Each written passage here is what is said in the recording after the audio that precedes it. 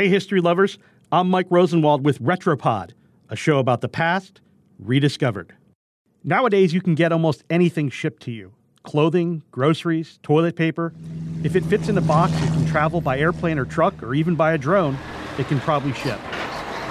But there's one thing that you can't have delivered anymore that was a totally normal thing to send in the mail in the early 1900s. Any guesses? Kids. That's right, kids. No, you couldn't wrap them up in bubble wrap and seal them in a box. But back in the days when travel was expensive and postage was cheap, it was perfectly legal for parents to mail their children. The children were carried or walked along by the mailman to their relatives. They could also be sent by train. The service cost a few nickels for postage, though the optional insurance was much more. The stories of these children turned freight are collected at the National Postal Museum.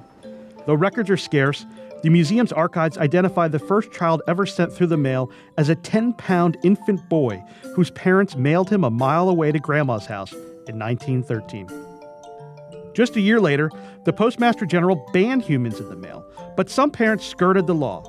In 1915, a 6-year-old was mailed from her mother's home in Florida to her father's home in Virginia. That was the longest recorded trip of a child sent through the mail. She made it safely. The most famous child to travel by mail was a little girl named May Pierstoff. She was 8 years old, and her 73-mile journey to Grandma's house became the subject of a best-selling children's book called Mailing May.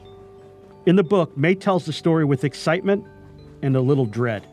She said the big clack steam engine was hissing and snorting like a boar hog. May had never been on a train before, and certainly she had never been a package. Luckily for her parents, she was 2 pounds under the 50-pound weight limit. They attached 53 cents in postage stamps to her coat. This must have been a moment she remembered forever. The train whistled, and then it was off. The Postal Service successfully delivered its package. May's grandmother was there waiting. I'm Mike Rosenwald. Thanks for listening. Special thanks to Steve Hendricks, who reported this story for the Washington Post. And for more forgotten stories from history, visit WashingtonPost.com/Retropod.